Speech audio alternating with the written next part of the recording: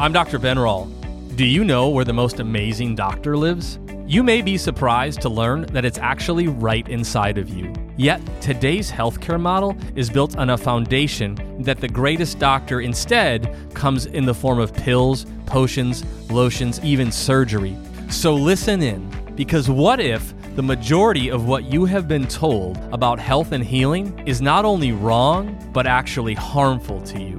One thing is for sure. When you work with your body and not against it, you'll begin to discover that you are in fact designed to heal. Well, welcome back to another episode of the Design to Heal podcast. My name is Jeff with Dr. Benrall here. And buddy, today we've got somebody on the line as usual. And why don't you get us started? Very special guest, we pride ourselves on this here, but very high level guest, what you're going to get to hear today and the caliber of information that you're going to get to hear today is very important. And I kind of look at it as like we're going to get it right from the horse's mouth. And because some of what we're going to be talking about today is Pfizer documents and a group that's been investigating that and researching that and putting things together, actually publishing a book about this. Some really, really important work. But the reason I say this is they're using original source documents, right? They're going to the actual documents where decisions were made. So sometimes things is like the old game of telephone, right? Yeah. As you say it, and by the time it gets some down the road, it's like, is that really what was said? And so it's really important for us on this show to be accurate, right? Because we talk about very serious things. However, sometimes the accurate reporting is still pretty crazy, right? And almost hard to believe if there was ever that the case. And so we have with us today Amy Kelly. Amy Kelly is the COO at Daily Clout. Many of you are probably just familiar with Daily Clout because you go there and you get information and you use it as a source. And then also the president, I believe, or CEO, Naomi Wolf, many know her and her work. She's been very outspoken during this time. I know a lot of people read her Substack, and she's very articulate about her journey and what she's experienced through this. So we are so blessed to have Amy with us today. So I'm just going to read you a little bit about Amy, and then I'm going to let her brag a little bit on herself. I've asked her to do that. But Amy Kelly is a program director for the War Room Daily Clout Pfizer Document Analysis Project. She oversees approximately 3,250 volunteers who are reviewing, analyzing, and reporting on the court-ordered, FDA-released Pfizer documents, as well as overseeing approximately 350 volunteer attorneys who are identifying legal actions to be taken based on the findings from the Pfizer documents. Additionally, she does research and provides answers to the public's questions about adverse events found in the documents. Ms. Kelly has over 20 years of experience as a project manager. Additionally, she's a certified Six Sigma Black Belt, certified in change management methodology, has experience as a business analyst, product manager, and strategist. Prior to working at the Daily Clout, she worked primarily in telecommunications, transportation, medical industries, device industries. Outside of work, she volunteers on education-related causes in the county and political organizations. She has her bachelor's degree, graduating summa cum laude down in the Southeast, she tells us. And so, Amy, thank you for being on the show. Oh, thank you so much for having me today. Will you give us a little bit of background on you? Because I just think it's always interesting. Anytime people end up in a position like you are, and whether you get thrust there or divinely appointed there or try to get there, there's usually a backstory. And then also tell us a little bit about Daily Clout and what that is for people that maybe aren't familiar with that. And I think it would be fascinating for them to kind of know the backstory there. Sure. Well, there was a call put out in early 2022 by Dr. Wolf and Steve Bannon when the Pfizer documents were released by the FDA for volunteers to sign up to start going through them. And I've always been interested in research and definitely have that skill set. And I had been following what had been going on with the vaccines, definitely have my points of view about that, and decided I was going to sign up to volunteer. And so when I went and did that on Daily Clout's website, I got a call the next day from somebody who was working at Daily Clout asking if I was interested in being the project manager over this project, because they had just an unbelievable response. I think they were shocked by how many people signed up, how quickly. And that wasn't something that they had the skill set to manage. And also, they had other jobs they were doing. So again, going back to what you said, it is kind of providential that it happened that way. I had stayed home for several years, being a stay-at-home mom, and my daughter was getting ready to head off to college, and I'd actually just been talking with my husband about maybe I'll start looking into going back to work now that she's be on her careful way the things to that you do say that. sometimes, right? Those Right? Is always stuff. I wonder what I'm going to do. Yeah, right. Exactly. I'm not joking. It was the same day later that afternoon that I got the call from Daily Clout. And I feel very passionate about this topic. And even though I have never managed a project with that many people involved, I decided I was going to go for it and felt like it had just been put before me and I was called to take it on. So that's how I got involved. And then you had also asked for just some a of little the Daily Clout background on history. Daily Clout. Sure. Daily Clout started out mainly as a place that we have a legislative tool called BillCam that allows every citizen, as well as people, who are in legislatures and anyone else who's interested, to go and easily find legislation, whether it be at the federal level or at the state level, and you can search by topic. And it allows them to get activated and participate in it. You can upvote it and downvote the legislation. You can share it across social media or via email or text with other people. And it really encourages activism about what's going on, both at your local and federal level. So that's more where Daily Clout was pre-COVID, I would say. Yeah. Dr. Wolf is very interested and has always been in supporting people's freedoms, very much for freedom of speech and for the everyday person being involved and having their constitutional rights. And so when she saw what was happening during COVID, she was very alarmed. She's historically aware and saw what was happening from a tyranny standpoint based on what's happened historically in other places. And she put together a model bill, a model legislation called the Five Freedoms. And it was implemented. It was something that you could take and customize by state and implement it in different states. And that was used fairly widely. And so she was already sort of on the journey to being involved with it. And then the Pfizer documents were released and she became involved in getting the volunteers for this. So that's her background. Many people probably already know. Traditionally, she has been very much on the left and the Democrat side of politics. She said she now finds herself politically homeless and, is just on the team of the people who are doing the right thing, regardless of where they fall on the political spectrum, which I think is where a lot of us find ourselves. And if you've listened to, read her Substack or listened to, she's been doing readings of the Geneva Bible.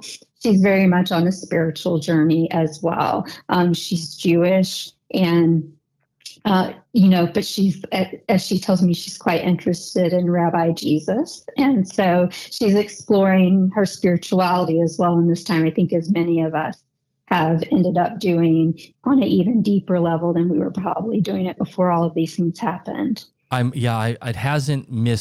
certainly hasn't missed me, the number of people that I've seen that have been kind of thrust in this position or just found themselves in this time in this battle and speaking out.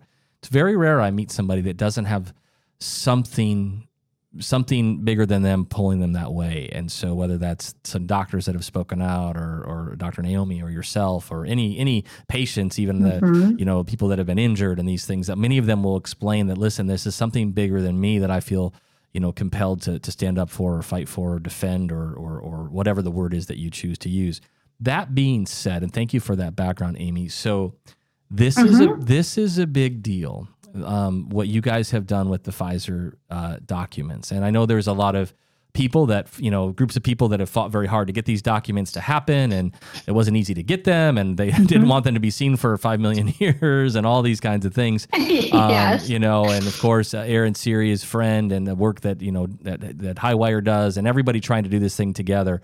However, you guys have really done something that nobody else has done, and partly because I think what you said, it's so overwhelming, right? Look at the manpower that it's been required, but the things that you have found. Am I accurate? Is it 42 reports? How many reports have you guys put out just from what you're, actually, we are up to 67 now. 67 and I'm reports. in the midst of working on 68, editing 68 right now to get that posted. So will you take us through kind of what we mean by when we say Pfizer docs, and then of course, we don't be here 2 weeks to talk about all 68, but there's some big ones that are really almost unbelievable. And I think if you can grasp that, it really the house of cards really starts to crumble. So take us through a little bit of the history of this, what exactly you mean by Pfizer docs, and what are some of the things you guys have found? Sure. As you mentioned, Aaron Siri is a key player in this. None of this would have happened without him. He attempted to do a FOIA to get the Pfizer documents released by the FDA. And for people who may not understand why they would be coming from the FDA, I'll just explain a little bit about that. So whenever a pharmaceutical company wants to have a new drug out in the market, they have to do all the clinical trial. They collect all this documentation, and the documentation is then submitted to the FDA. It's usually typically, it can be regular documents like you would read, or database files as well. So both of those exist. So back to Aaron Siri. When they wouldn't release it in response to Freedom of Information request, he sued the FDA, and he was in a court in Texas. And luckily, the judge was supportive of what he was requesting and did see that it was in the public interest. And as you mentioned, Pfizer and the FDA wanted 75 years to release the documents that they had somehow read over in, just a matter of weeks to get out and get an EUA approved, but they needed 75 years to release them. And remember, guys, remember, listeners, this is when it's important you keep context in this. Remember when they were talking about this warp speed and creating these, they kept telling you how transparent they were going to be. They kept telling you how this, hey, listen, this is all going to be above board. Everybody, because it is rushed. We need this. And then it couldn't have been further from the truth. And I'm telling you that because we need to make sure we do not get fooled again, right? We need to understand things that have happened and the systems that allowed that to happen so it doesn't happen again. I just wanted to make sure that people remember that. So go ahead, Amy, or carry on. Yes, that's true.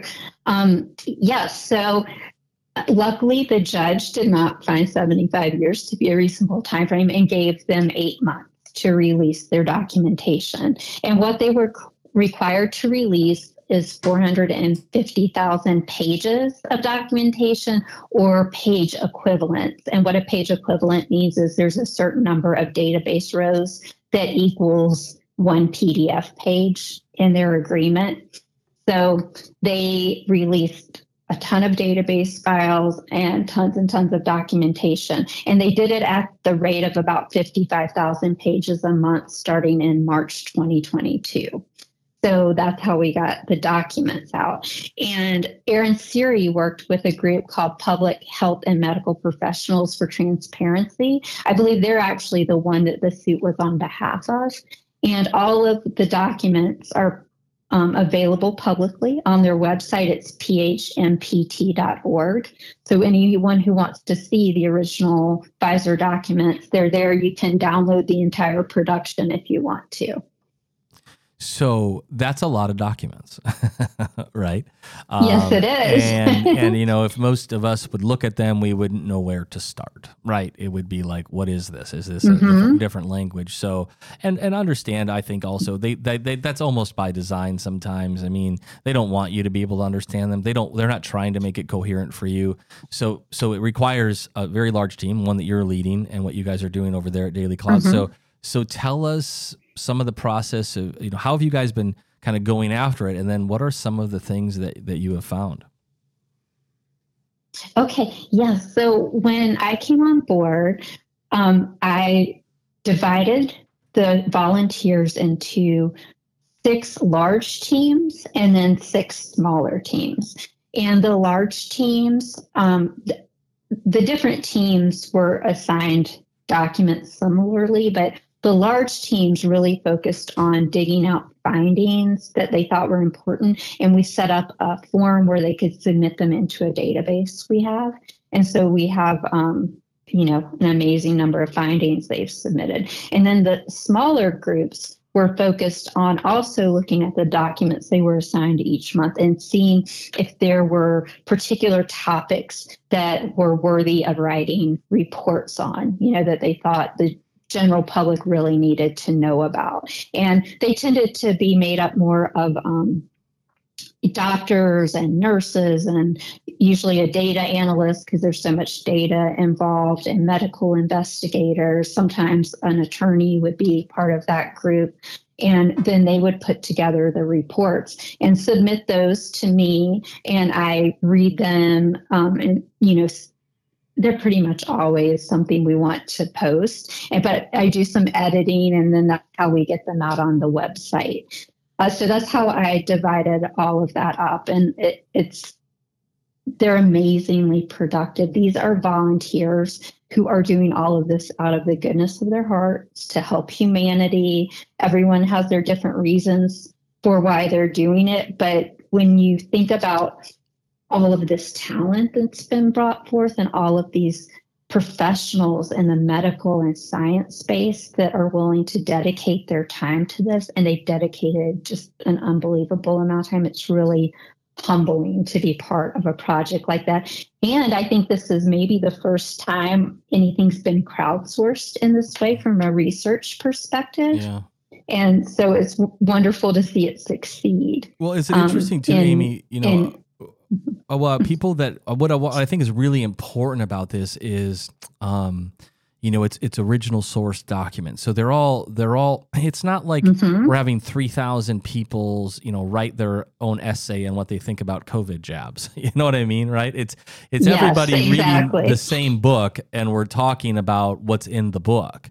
And when you're looking at, research specifically, it's, the numbers are the numbers. And so everything gets to be, backed up and verified and checked out. So I as a listener, like, well, hey, that's a lot of cooks in the kitchen. Correct. However, these are people, like you said, that are many or most are certainly professional, or certainly. But here's the other thing I would want a person to know: you don't have to be a scientist, to read science. Okay, you don't have to be a doctor to have a thought about your health. Okay, and so, but I just think it really is fascinating, and it really is interesting, and maybe you guys have created a new model that allows us to do some things that can get this information into people's hands, so they can make better decisions. So. Thank you for leading the charge, and of course, indirectly to all of the people that have volunteered that will maybe never know and maybe they don't even want to be known. But those people that have done that as a labor of love, doctors, lawyers, professionals, moms, dads, widows, brothers and sisters, and things like that. So thank you for that. But some of this stuff has been bombshells, if you will, that you guys have brought to light. Yes. Let's dive into some of those.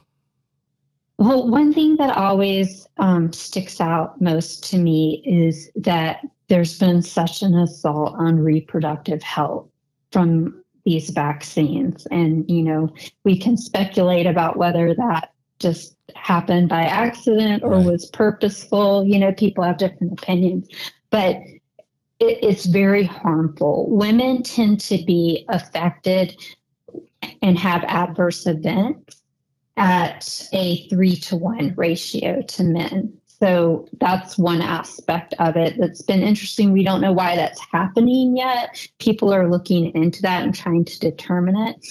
But what we have found out is there are all types of menstrual harms. Dr. Robert Chandler actually did a report on this and listed out all of the different menstrual harms that happen to women, and the list is unbelievably long. And when you're having problems with your period, then you're going to have reproductive issues going on. And in addition to that, the vaccine ingredients, which we all pretty much now know that they don't stay in your arm, they go all through your body. That's called biodistribution. And Pfizer actually had studies as part of their clinical trial documents showing that, so they knew that. So when we were told early on it stays in your arm, both they and the FDA, and I feel certain the CDC, knew that wasn't true. And when they biodistribute through your body, they go into all different organs, but they particularly also go into ovaries and testes. And we are thinking that that definitely has some negative impacts on reproductive issues. One thing we found with men and reproductive issues is that their sperm concentrations are negatively impacted, as well as sperm motility. There's something called an anti-sperm antibody that is in the Pfizer documents as an adverse event. It's an adverse event of special interest. And for those that don't know what that is, that makes a person's body view sperm as a danger and attack and kill it. So it can lead to infertility in males if they have that adverse event. We've learned that. Oh, go ahead. Well, I just not even want to stop here. I just want to put a couple of thoughts. So you guys, what Sure. Amy's referencing here is these are the documents that Pfizer used to get their approval for the vaccine. These are the documents of the research that they were doing, or however you want to say that. Like, this is where this is. That's what she's referencing. So a couple of reasons that is important is exactly what you said. I remember when it was becoming more publicly known, meaning mostly just through like people sharing on social media and things, women were starting to say, oh my gosh, I got vaccinated and I miscarried, or I got vaccinated and I haven't cycled for 3, 4, 5 years and now I'm cycling again, or I'm having crazy heavy cycles, or I stopped cycling. These come generally not that, but what's interesting to me. So, and those people were called crazy. Those people were told there's no science that says that. They were made fun of on the news. They were shut down and censored on social media. Sometimes their accounts were banned. They were flagged. They were called unscientific. And I'm telling you, so, and then at the same time, I have this memory, I don't even remember where, but I remember somebody standing up there, some official, talking about how, nope, that jab, it just stays right in your arm, da-da-da-da-da, that's what it does. And so you'd say, well, so, because here's what's often said, and you're seeing this lately in kind of popular press, where they're saying, hey, you know, the science is catching up. We couldn't have known everything. We're learning more. Ladies and gentlemen, they knew it then. You need to understand that, because now it becomes a lie. It becomes fraudulent. It becomes, it could be nefarious at worst, intentional to an oversight, which then still you should go, what the heck, right? Did the people that approved this not read these documents? I mean, if we can take a team of 3,000 people, crowdsourced it, of professionals, and we can get this stuff out, and review it and document it and show it, then my goodness, why can't they? And so you should be, just this few minutes we've talked about, the first few findings should be devastatingly concerning to you. And I saw some numbers recently, Amy, of the reduction in birth. It's like the worst birth rates we've seen since, I don't even remember the number, but it was unbelievable.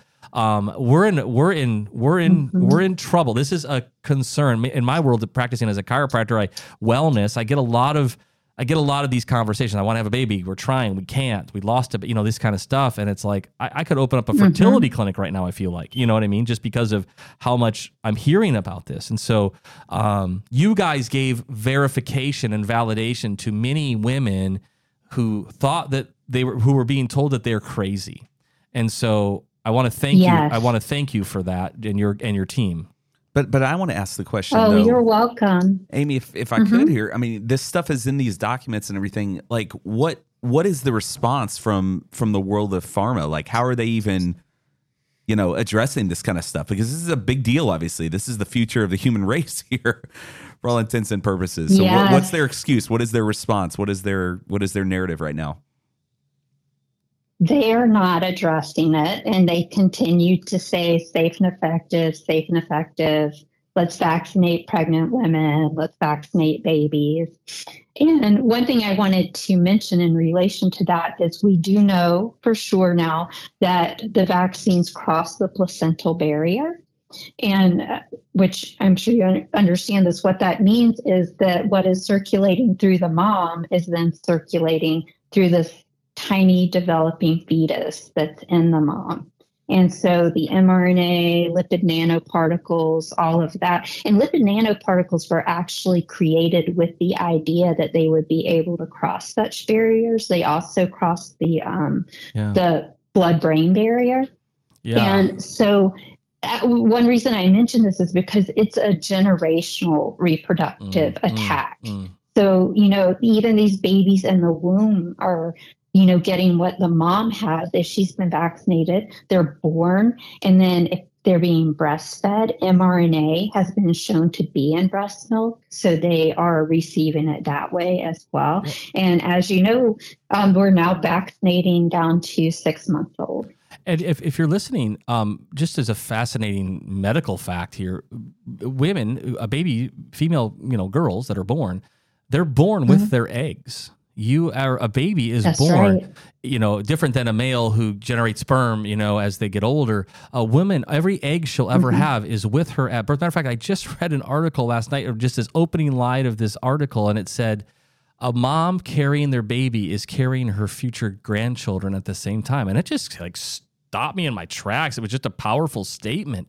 But if you see what's happening right here, my friends, if you listen, we know that it's crossing, it's going in, it's concentrated in ovaries, testes, even in the brain. We're seeing it show up all over the body, kidneys. But also understand by the fact that it can cross the blood-brain barrier, the placental barrier, and then it's going to get into the baby, and then maybe through breast milk as well, and then God forbid another jab to a baby. I hate to even say this out loud. The worst might be yet to come as far as reproductive injury goes. Exactly. And we could have a sterile group of women across. We won't know till they come of age. Yes. And then women and men. Yeah, women and men. You're right. So unbelievable. And like to Jeff's point, the fact, you guys, that it's crickets from the industry. Is, or not worse than crickets. It's saying, oh no, it's fine, safe and effective. It should just, every red flag that you ever owned should be waving at this point. Okay.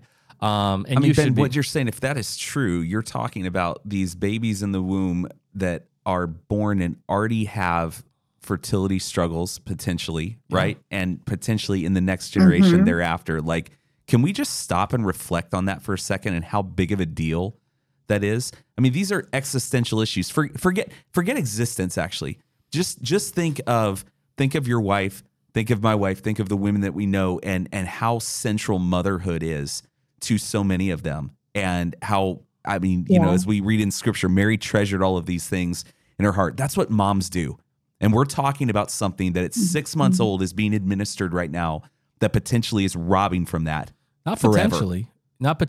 Right. The research shows it does go there and concentrate and has negative impacts on that. Well, right. I'm saying, but to what extent? It may vary for the person. That's what I'm arguing right here. I mean, if that doesn't sober one's thinking up to say, whoa, pause. And that's where again, that my just crazy average Jeff brain goes. Like, if that is true, how on earth can we not be hearing about this conversation? How on earth is this not central to everything right now? That's the thing that Amy, always amazes me. Could you speak to that? Because I guess that is interesting, because Naomi's got pull and connections and daily Clout and all your guys' background. So it has to, I know it gets out because thankfully there's, good networks out there that help, right? But there's still, you can still, this is not, to Jeff's question there, what happens when you guys try to get this out? I know you're publishing a book, and we can talk about that. People can pre-order it, but what have you guys experienced? Because this should be like stop the presses, front page news, put a billboard up. Like because if I go on CNN and Fox News right now and look at the list of the stories right now, A, they're not covering this, and B, the stuff that they are, and going, really? Yeah, right. You know what I mean? Really? So what have you guys experienced with that? Yeah,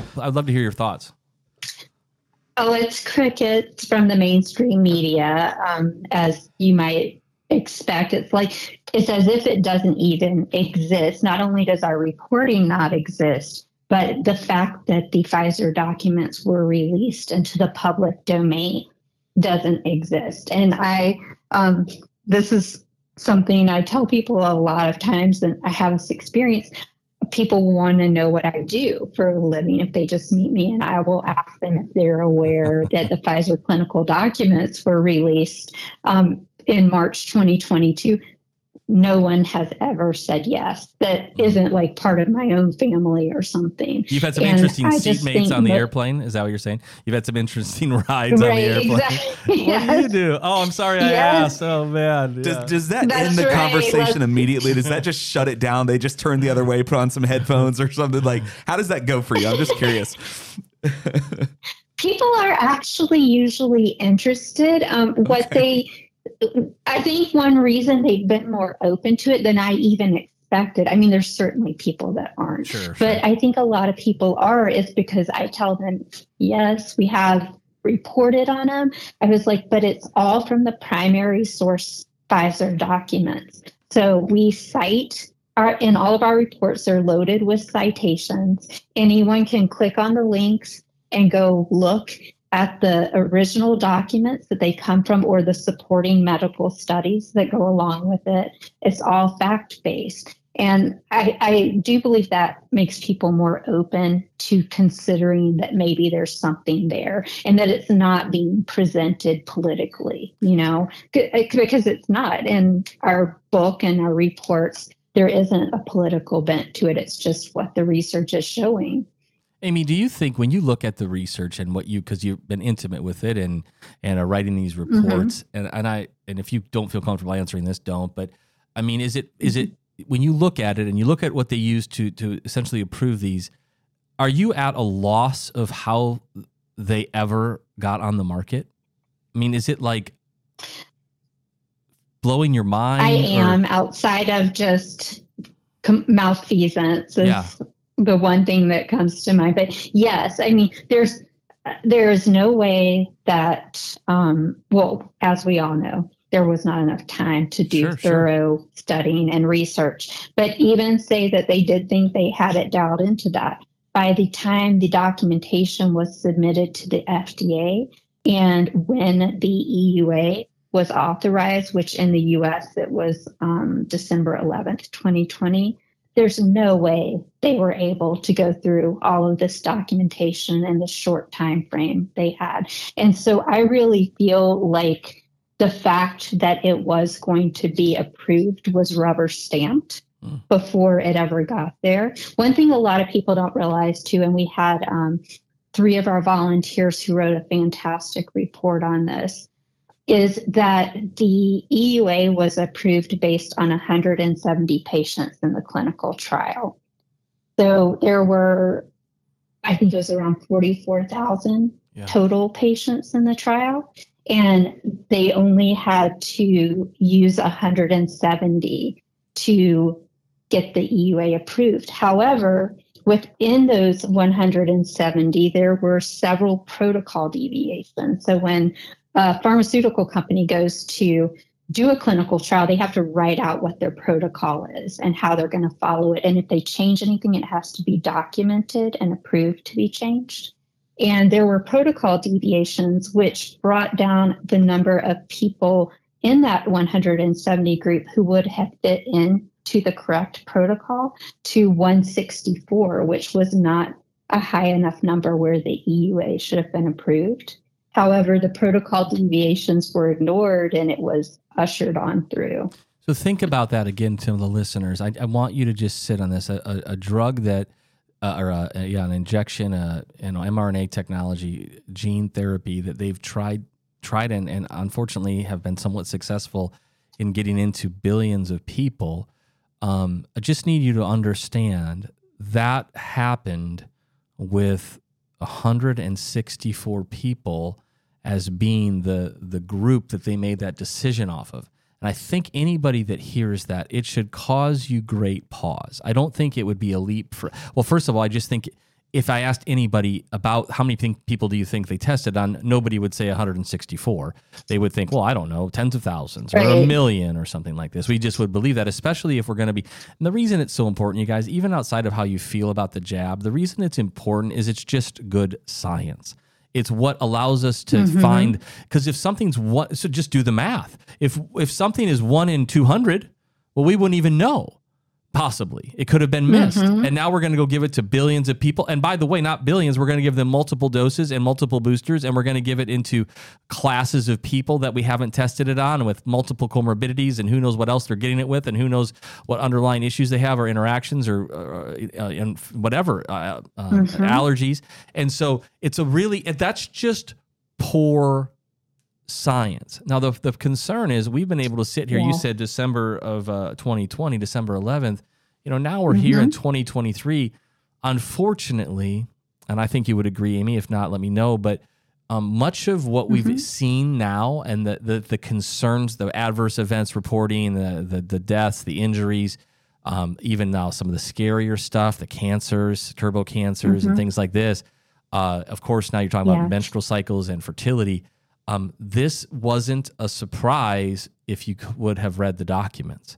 Like, if we would have access to read them, I'm not saying anybody can read 475,000 pages. I just mean this wasn't a surprise. It was known. Much of this was known or highly, highly suspected, or at worst, not studied. And so we certainly shouldn't say it's not a problem.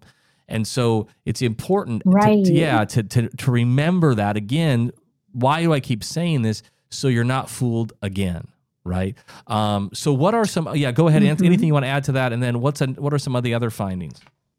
Well, I wanted to mention to people that there's a document. It's called a post-marketing document. And post-marketing is the research and data gathering that's done in the 90 days following when a drug is rolled out to the public. And in this case, it's based on December 1st, 2020, which is when it was rolled out publicly in the UK. And what post-marketing does is it gathers adverse event reports. So cases in a post-marketing document are the patient. So one case equals one patient. And then there's adverse events that are separate from that. So there were over 42,000 cases reported during these first 90 days of the rollout, and over 158,000 adverse events among those 42,000 something cases. So when you look at the post-marketing document, we call it 5.3.6 for shorthand because that's part of the name of it. And you'll see a lot of reports on our website about it. It is just absolutely shocking what was known. It was known that the miscarriage rate was, I think it was around 85% is what Dr. Pierre Corey, I believe, determined from that document. Yeah, and there's an appendix to the document that's about 8.5 pages long, and it has 1,190 adverse events of special interest listed, margin to margin and top to bottom.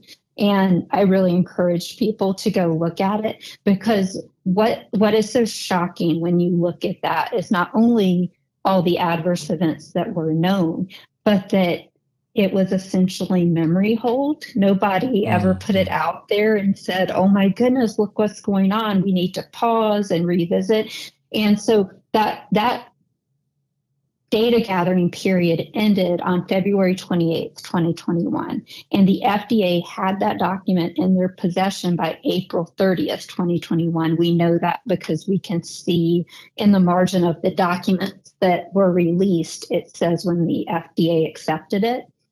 So by April 30th, 2021, there was no excuse for anyone to not know about these adverse events that were occurring. Yet, and this is one of the horrors of looking through all of this and beginning to understand it, is there truly was no informed consent given to people. I always picture people looking at those 8.5 pages or so of adverse events and reading through those before they're getting the shot. And no one would ever get it, because it's terrible things. And the adverse events of special interest are even more concerning than just a regular adverse events. They're the ones that, in this case, Pfizer flagged as something we need to continue following and seeing what happens. Now, Amy, am I correct in this? A couple things. One is, I've actually held the inserts from some of the COVID jabs, and they literally were like a blank. They were blank. I mean, so when you say, the informed consent, two things. Literally, well, first of all, it wasn't given, but even almost more concerning was it wasn't even possible to give it because we hadn't really even done proper studies to know all those things. And those things that we did know, the hundreds to thousands of adverse events, were certainly warranted enough. And I agree with you. I think if the average person, not average person, if any person would read that, they would have said, oh my gosh, no, thank you. That seems a little bit crazy. Might need to study this a little bit more. I'll take my chances with COVID. But the other thing, you guys, is that this bad science, or this, whatever you want to call what we're talking about today, that led to a lot of bad policy. Okay, that led to people losing their jobs. That led to businesses being shut down. That led to schools being shut down. That led to college campuses. All of the there's so many things I'm forgetting here, but we need to understand. And then of course this also led to many other treatments being pushed under the rug, not being able to get mainstream attention, not being studied, being vilified. So the implications of this document are profound. Okay, because it's more than just the bad science. This science is what they use to justify destroying many, many, many, many people's lives, and for really, unfortunately, no benefit. And so that's additionally a concerning there. So I think I interrupted you, Amy. Go ahead and continue. Oh, that's okay. I don't remember exactly where it was, but based on what you were just saying, the refrain, the nonstop, constant refrain of safe and effective was a known lie by the people that were saying it. I'm not talking about the talking heads in the media and who knows what they knew, but the people that were feeding them that information, they knew that wasn't true. And yet they continued to state, and they continue to state it to this day, even. Now, you told me that you guys are also close to getting the Moderna documents. Right. So what is happening, there are two different lawsuits that have been going on to get the Moderna documents released. And we found out maybe a week and a half ago that one of the lawsuits, which has been done by Defending the Republic, has gotten an agreement with the FDA where about 24,000 pages of Moderna documents are going to be released starting in July of this year. One thing that's exciting about that is the first thing that is going to be released is it's over 13,000 pages related to adverse events. Wow. I actually worked with the Defending the Republic team some to help them know what order to request documentation in, because that's something we learned from this production is making sure you get the right things matters, and asking for the right things in the right order. So they're going to have that production. And then Aaron Siri has another lawsuit he's doing that related to the Moderna documents, and the rest of the documents, my understanding is, are going to fall under his lawsuit. I believe it's in appeals right now, but I also have been told that it's in front of the same judge that agreed to release the Pfizer documents. So that's a wonderful thing. It means it probably will happen. And in talking with the attorneys at Defending the Republic, I learned that, 450,000 pages for the Pfizer documents sounds like so much. There's millions of pages for the Moderna documents. I think they said around 4 million. Amazing. So I'm hoping that by the end of the year, documents from both of those lawsuits will be rolling out, and both teams want to make them publicly available again, so they will be out there in the public domain. And we're going to put together, we'll be using the team we have right now, but essentially like the same type of project for the Moderna documents to dig into those. Amy, forgive me if I've a simplified, maybe Hollywood-like view of some of these documents and everything, but I kind of picture in my mind like a big office with a bunch of shredders and people like frantically trying to kind of destroy this stuff. And I don't know how crazy it is, but when you talk about millions of documents, I'm going, what? I mean, is there a possibility here, not to sound conspiratorial, but is there a real strong possibility that that which you're even getting doesn't even begin because of maybe destruction of these things? Is that even allowed? Is that possible? What would you say about that? I'm not sure about destruction. I mean, goodness, I wouldn't put anything past anyone at this point. But what does happen is there can be situations where a pharmaceutical company says there's proprietary knowledge in a group of documents, for example, and they will be given permission to not release that. For example, there's something called the documents are submitted to the FDA in what's called modules, and module 3 of the documentation that was submitted for Pfizer is manufacturing documentation. And to date, we've never received any manufacturing documents. And people are quite interested in those documents because it certainly appears that there were manufacturing abnormalities and good manufacturing practices weren't followed. But I've talked to a person who's an FDA expert, and she told me that she thinks it's because they were able to say, there's knowledge in here that's proprietary and can't be shared with the public. Here's the thing. There may be other reasons. The thing that is important for us to remember as we're listening to this, though, that's one thing if it's, I don't know, the color of, the color of my car, or, your something that is not going to be injected into my body, right? And so there's when this is where we have to really think through this. So they say, well, I don't want to share, that's proprietary. Well, then minimally, and I would still go further than this, but if that's the case, you're saying, well, I'm not going to tell you what's in it or how it's made or this and that and the other thing, or release documents. Well, then minimally, you cannot mandate that. Right, the saying, the bumper sticker statement is right, wherever there's risk, there must be choice. I was listening to a podcast the other day. Aaron was on it actually, and he said minimally, we always need the ability to say no. We always need the ability to say. And I say ability to say no. I don't just mean like I mean without repercussions, meaning losing your job or can't go to school. I mean, I'm saying like it's accepted that you refused a medical procedure, i.e., in this case, a jab. Because without that ability to say no, and then on their end, they're not going to tell you what's in it. Like it's actually fascinating, because what we're really sitting here discussing is these agencies, government involved as well, are literally refusing to tell you what they did, and then we're somehow the bad people because we're trying to figure it out so we can see, is this thing safe to go in me? And they're like, well, we don't really want to tell you. Well, that's craziness, right? I mean, it is very weird that the conversation that we're even having, that it's requiring Freedom of Information Acts through lawyers and attorneys and all this to get to them just telling me what is in the thing you're going to mandate and try to inject in me.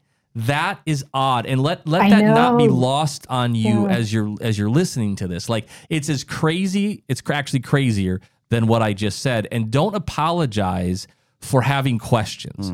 Don't apologize for saying, time out, that's not enough for me to roll up my sleeve, right? Time out. We're not going to just hijack and bypass scientific protocols because it's uncomfortable or we don't have time or whatever. And if you are going to do that, which again, I think is not a suggestion, then minimally it is a complete choice. And that is where we missed on both ends of that spectrum. And so what as we're kind of winding down here, Amy, and just I really want you to make sure that you are able to share, the things that you think are most important for listeners, because just like you said, they're not going to see it on the front page of the news yet. Likely. I mean, of course, you can find some of these things on Daily Clout. They can buy the book, pre-order the book. But is there some other just kind of things you want to make sure you get out for the record here today before we wind down? Well, there's some tools I would like to tell people about that I think just the general public needs to know about if they don't. One is called Abstractor, and you can go on to Daily Clout's website. There's a red box on the homepage that says read the latest Pfizer reports. And when you click on that, on the right-hand side in a green box, you'll see Abstractor. You can click on that. It's a front-end search tool for the Pfizer documents. So you can go in there and put in the side effects that you're hearing about or questions you may have and search for them in the actual document. It's been a wonderful tool and asset to have in researching this and in teaching others to empower themselves in doing that.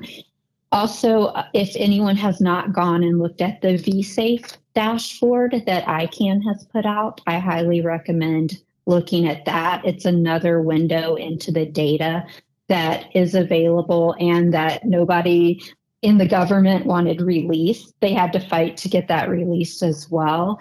And it's very telling about the level of adverse events that were happening early on. So that's something else I want to encourage people to look at. Do you, and so that's, important. And don't be intimidated, people that if you're listening to this, not only don't be intimidated even if you are a little bit, like, just, look into it a little bit, especially, the VSafe one is really designed to be a pretty easy interface, for a person to look at. You can understand it and go, oh, that's a lot. That seems weird. That's crazy. And I know they're working on even more stuff they're updating that was not in the first kind of dump. And now they're getting, the query boxes and where they could write in more adverse reactions. And so it's likely, again, this is often just the tip of the iceberg. It's not we certainly aren't the more we find, we aren't going, oh, it's better than I thought. We're finding out it's worse than we thought. It's exactly. not like, oh, maybe I made a big deal out of this. It's, it still isn't. And especially, so tell us about the book, how they can order the book and what is in that book. And then, good for them to know that. Yeah.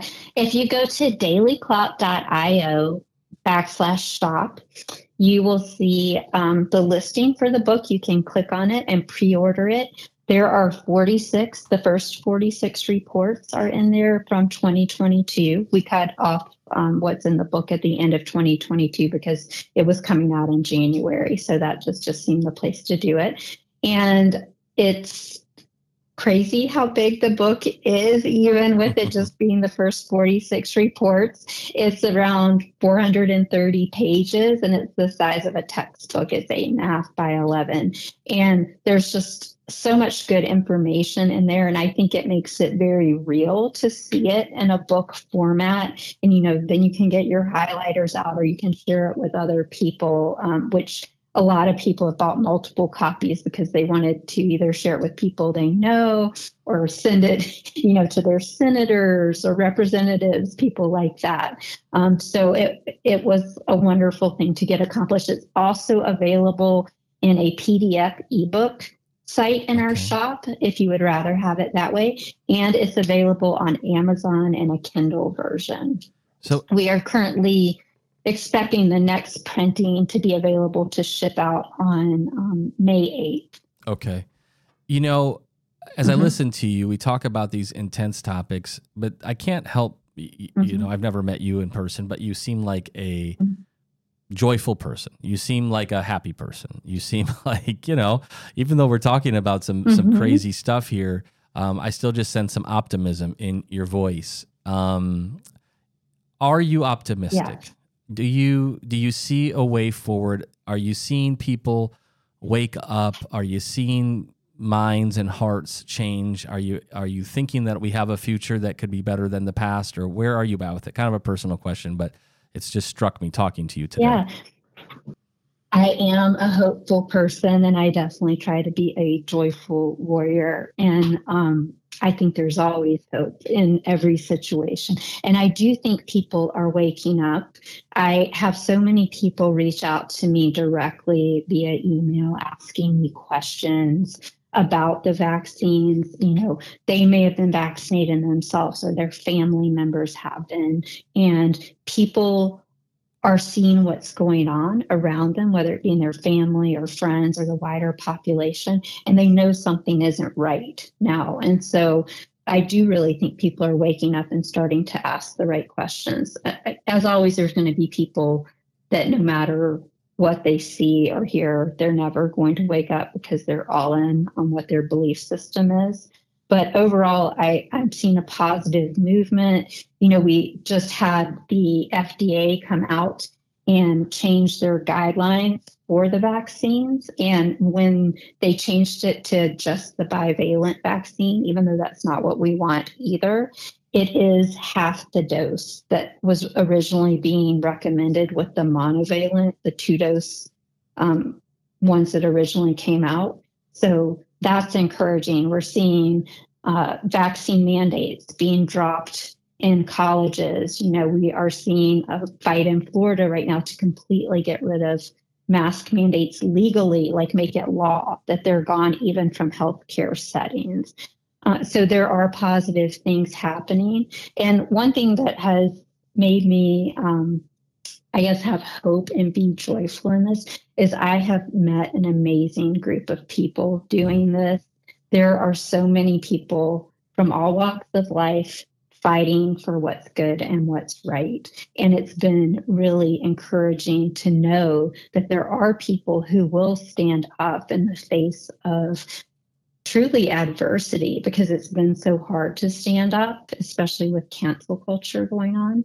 And being able to know them and associate with them and work with them has really lifted me up during a time that's been difficult. And we actually just had a book party, and that is one of the things I highlighted in my talk that I gave there was there can truly be wonderful things that arise out of the ashes of terrible events like we've been through. And I see that happening.